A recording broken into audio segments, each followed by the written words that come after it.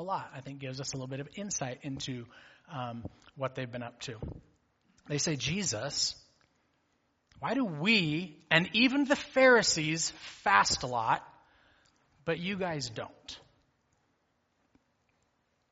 You're probably somewhat familiar with the practice of fasting, which at its most basic level means not eating food for a defined period of time. Fasting was a very common religious practice for the Jews. There were certain times in the Jewish calendar where everyone had to fast, and they did that together as a way of remembering God's past deliverance of his people in generations past. Then there were certain life events that demanded fasting, like the death of a loved one. It demanded a season of fasting, of mourning and fasting.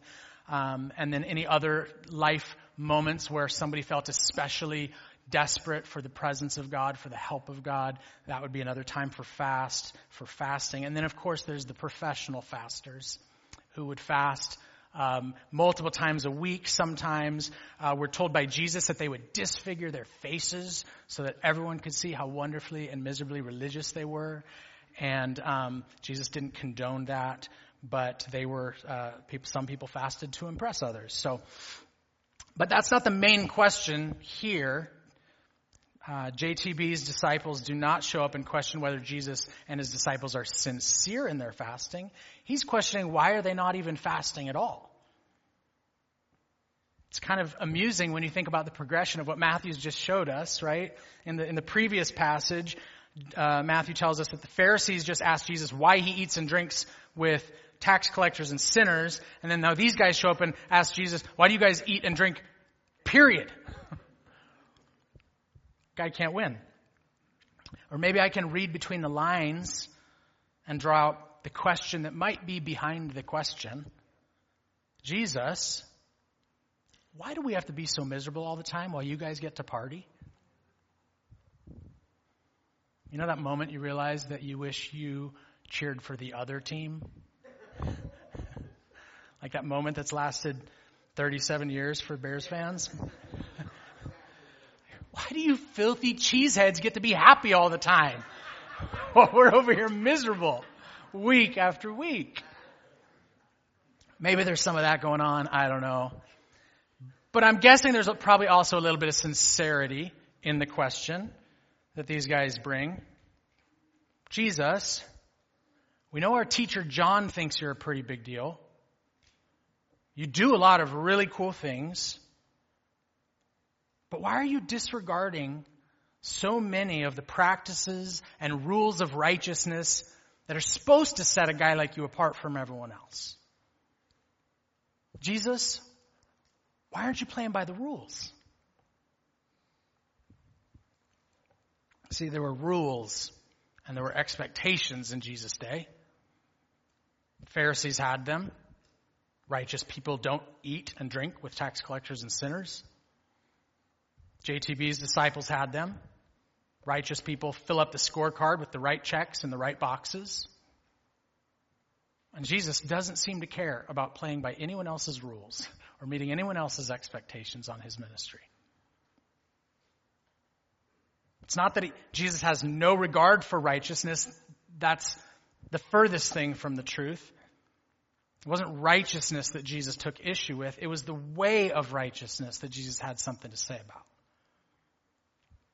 The rules of righteousness in Jesus' day included things like stay away from tax collectors and sinners and afflict yourself with fasting as often as you can tolerate. And Jesus will have none of it. He shows up and shows that these supposedly most righteous ones, leaders and teachers of Israel, have totally missed it. They've totally missed the heart of God in all the things that they're doing. You can go and read the first 10 verses of Isaiah 58 tomorrow if you're interested in seeing that this isn't Jesus starting something new. God's been trying to get this message across for many hundreds of years. You're missing my heart, people. Jesus didn't come to say that fasting is not important or that pursuing righteousness doesn't matter. He came to clarify. He came to perfectly display the heart of God. Many people it would seem, prefer the outward form of righteousness over the inward reality of it. So add John's disciples to the ever-growing list of confused religious people. Some of us might know a thing or two about rules and expectations.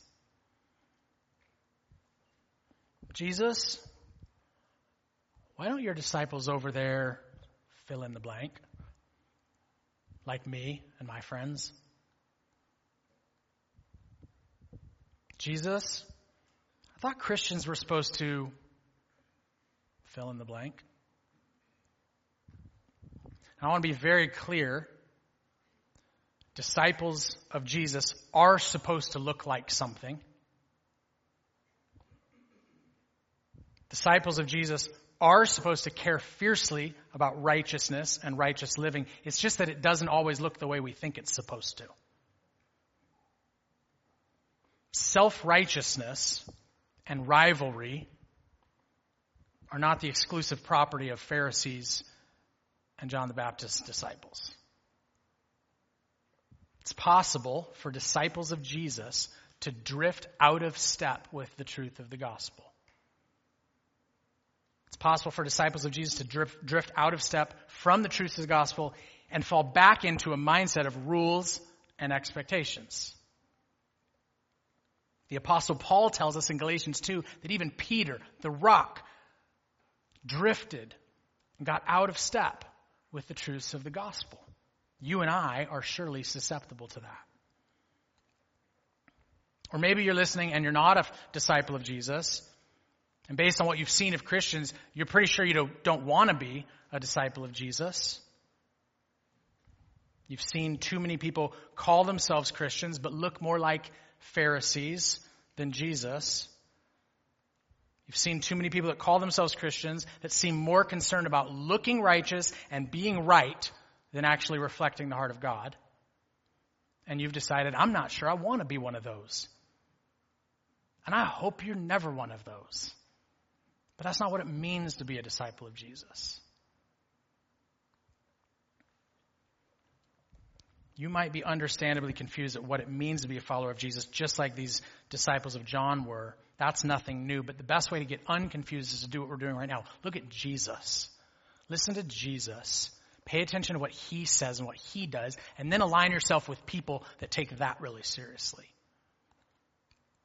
Righteousness does matter, but we need Jesus to define righteousness for us and to keep on defining it for us as long as we walk with him.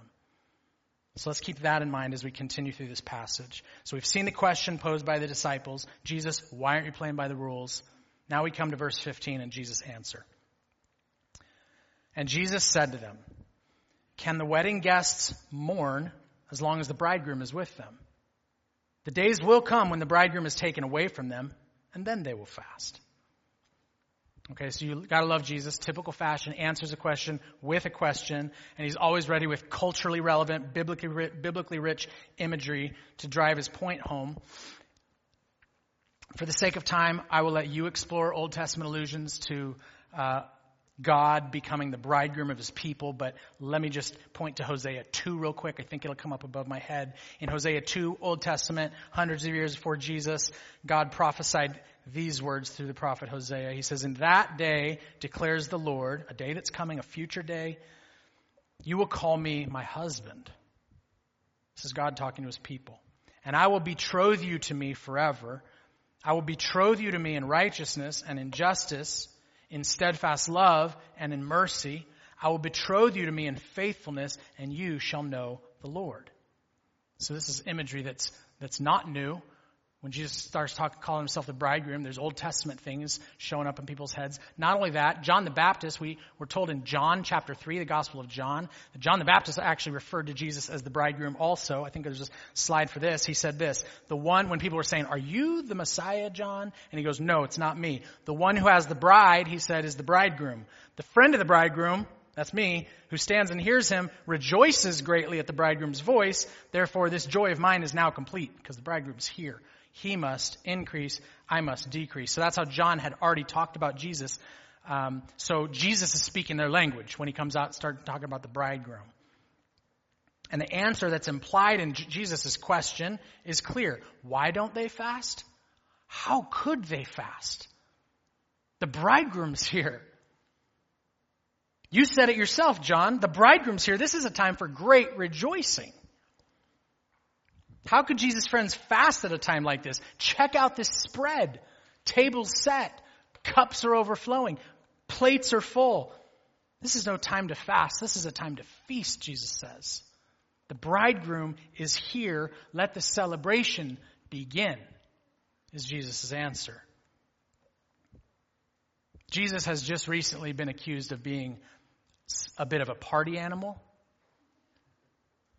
And to this he replies, guilty as charged.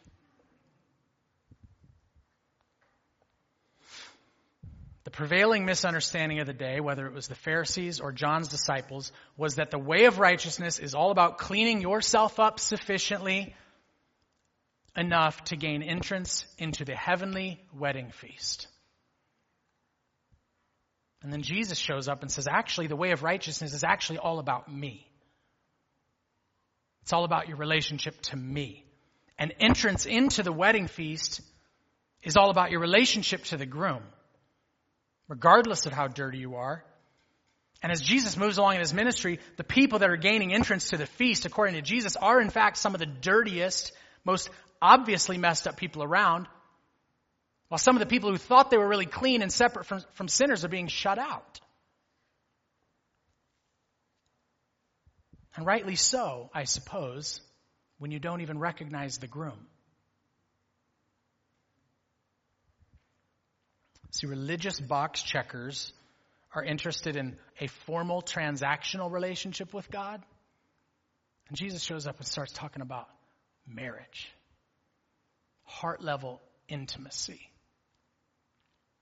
And says, this is what I'm after. This is what I've come to do.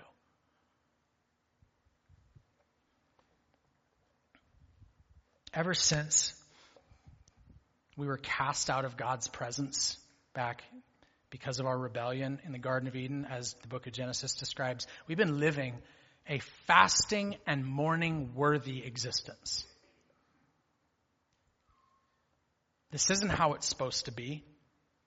We were actually created to live in perfect fellowship with God, not separate from him, not distant from him. Separation from God is the great tragedy of mankind. And until that's reversed, the right response for people living in exile is fasting, mourning, lamenting.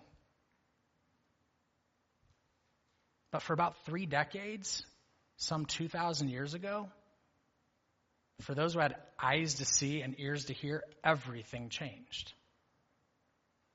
The Word became flesh and dwelt among us. The Son of God became the Son of Man and brought his kingdom near. The bridegroom showed up to win back his bride. And that, according to Jesus, was no time to mourn. That's what John the Baptist's disciples didn't understand. It's what the Pharisees certainly didn't understand. It's what we need to understand. I'm a married man. I was a bridegroom once, back in 2003, the year of our Lord. I'm a big fan of marriage.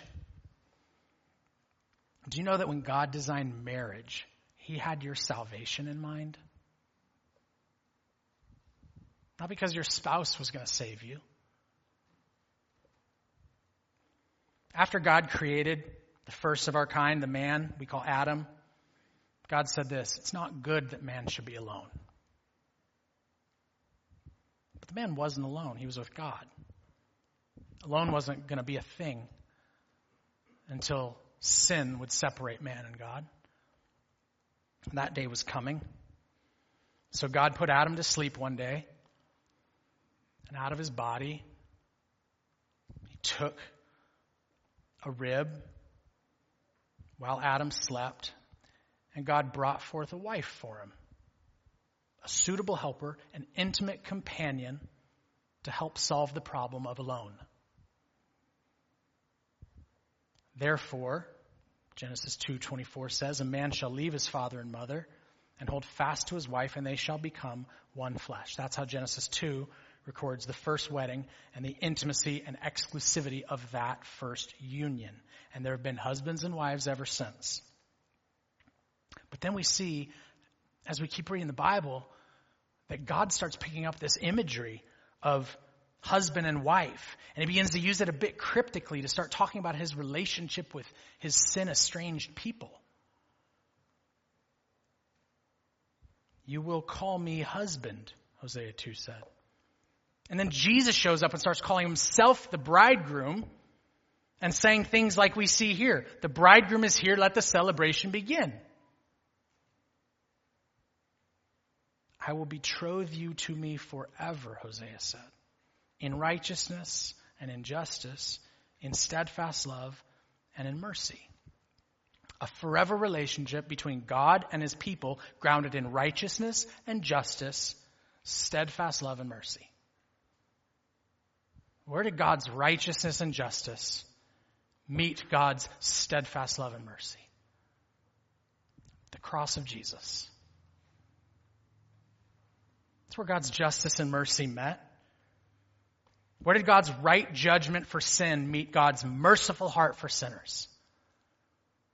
But at the cross of Jesus, the altar where the groom was once again put to sleep and the bride, the church, was created out of his body.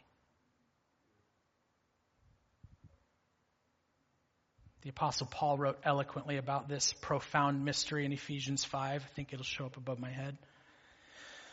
It says, Christ loved the church and he gave himself up for her, that he might sanctify her, having cleansed her by the washing of the water with the word, so that he might present the church to himself in splendor, without spot or wrinkle or any such thing, that she might be holy and without blemish.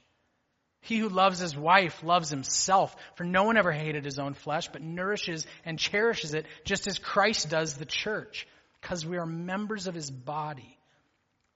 Therefore, a man shall leave his father and mother and hold fast to his wife, and the two shall become one flesh. That's Genesis 2 being quoted. This mystery, Paul says, is profound, and I'm saying it refers to Christ and the church. Paul's saying that way back in the garden at the first wedding, God had another wedding in view. It's not that Adam and Eve's marriage wasn't real or meaningful. It's just that it wasn't the main event. It wasn't the main point. It was actually meant to point to something greater.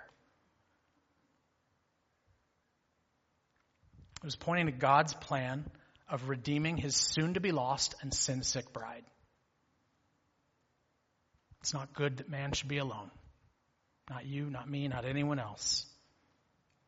So the bridegroom, the Lord Jesus Christ, came, lived among us, died in our place, and rose again to unending life, creating for himself a people for his own possession, a bride to be with him forever.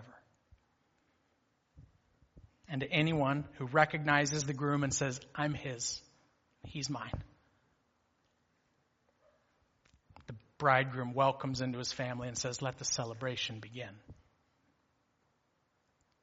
Bridegroom came with a purpose, to create his bride, and he did it by laying down his life. So for us in 2022, looking back on those decades where mourning wasn't appropriate, and yet experiencing, living in the good of what was accomplished in those decades, Christ has come, he has redeemed his bride, but we find ourselves in this kind of in-between place that Jesus describes in verse 15. He says the days will come when the bridegroom's taken away from them, and then they'll fast. That's kind of the space we live in. What some people call the already but not yet. Jesus has already come and redeemed his bride, but he's not yet come and consummated the union. He hasn't come a second time yet and brought us back to himself. We live between the first coming and the second coming, when Jesus will come and bring the church to himself in splendor, without spot or wrinkle or any such thing. And then we shall always be with the Lord, and fasting and mourning and crying and pain will be known as former things forever and ever. So as people of the in-between, we're kind of that generation who can describe ourselves like Paul did when he said, sorrowful yet always rejoicing. Or dancing, and yet still mourning. Celebrating, but still fasting. But just for a little while longer. This is our part in the in-between. So let's stay awake and stay dressed with our lamps lit and our hearts prepared so that we're not found unprepared when the bridegroom comes back. And let's not make the mistake that Jesus describes in verses 16 and 17. Let's look briefly at those. Third thing we see in this passage is an explanation. Jesus says, no one puts a piece of unshrunk cloth on an old garment, for the patch tears away from the garment and a worse tear is made. Neither is new wine put into old wineskins. If it is, the skins burst and the wine is spilled, the skins are destroyed, but new wine is put into fresh wineskins, and so both are preserved. So Jesus gives us a picture, admittedly a little bit less relevant to us than it was to them. We can work with it. He gives us a picture of the kind of thing that happens when you mix two incompatible things together. He says a new, unshrunk piece of fabric that's patched onto an old, already shrunken garment will eventually create a worse tear when the patch shrinks and pulls away from the original garment. And he says old wineskins, which, I'm sure you know this from experience, grow crusty and lose their stretchability over time. They can't expand anymore with new wine that's still fermenting and expanding. They're going to burst and the wine's going to spill everywhere. Big waste. The new way of Jesus, the bridegroom coming to ransom his bride, the new way of Jesus was incompatible with the old way of the law. That's what Jesus is saying. The old way of box checking.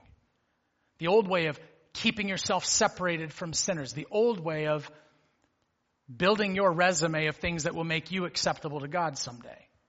Jesus says, what I'm bringing is incompatible with the way you've been living. Jesus had been fleshing that out in the clearest way possible as he went from town to town, gathering to himself not the pious and put together, but the dirty and despised. Jesus said he didn't come to abolish the law, but to fulfill it. So now he's fulfilled it. All future attempts at law-keeping righteousness are incompatible with the new way of Jesus. He's already fulfilled it. Another thing you can read yourself tomorrow, but in the beginning of Romans chapter 7, Paul explains it like this. He says, when two people are married, they're bound by law to each other. And when the husband dies, the woman is released from the law of marriage and can lawfully marry another man. Paul says, in the same way, God's law is legally binding on a person as long as that person's alive. But if you're united to Jesus by faith, you're no longer alive. You've died to the law with Jesus. And you're now free from the law. Because it's been fulfilled in Jesus. And you've died with Jesus. You're freed. It no longer binds you. You're now free to belong to another, he says. Here's his summary statement in Romans 7:6. He says, we're released from the law, having died to that which held us captive, so that we now serve the new way of the Spirit, not in the old way of the written code or of the law. So here's the point of Jesus' explanation. Disciples of Jesus can't keep living according to the old way of law-keeping righteousness, a righteousness of our own doing. The new way of Jesus is incompatible with the old way of the law. You can't take little bits of Jesus and patch them onto your old way of self-righteousness. You can't take little bits of Jesus as if your righteousness is in pretty good shape and you just need a few Jesus patches here and there to tighten up the places that you're admittedly a little weak. No, Jesus says you need an entirely new outfit. And you need an entirely new set of clothes. You need to be wrapped in the righteousness that's Jesus's. Not patched up here and there, the righteousness that's yours. Our only hope of being brought back into right relationship with God, the only way anyone gains entrance into the blessed wedding feast of heaven is if you are wearing Jesus' righteousness. not a patched up version of yours. And you can't come to Jesus with your crusty old wineskins of heartless box-checking religion thinking it's going to be able to contain the life that Jesus brings. The way of grace, or the new way of the Spirit, as Paul says, that will explode all man-made attempts at righteousness. Every effort to try and clean yourself up enough to gain acceptance before God, can't contain it.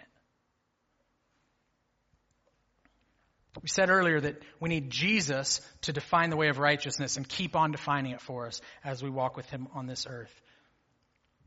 Well, how does your personal pursuit of righteousness need to align or realign with the way of Jesus? Might be a question for some self-reflection. How does your pursuit of righteousness need to realign with the way of Jesus? The second question is, how can you prioritize intimacy with Jesus and the things that matter to him over the old ways of heartless religion and checking boxes? The bridegroom has already done all that's necessary for you to enter into his eternal joy. Jesus uses the language of bridegroom because he wants your heart.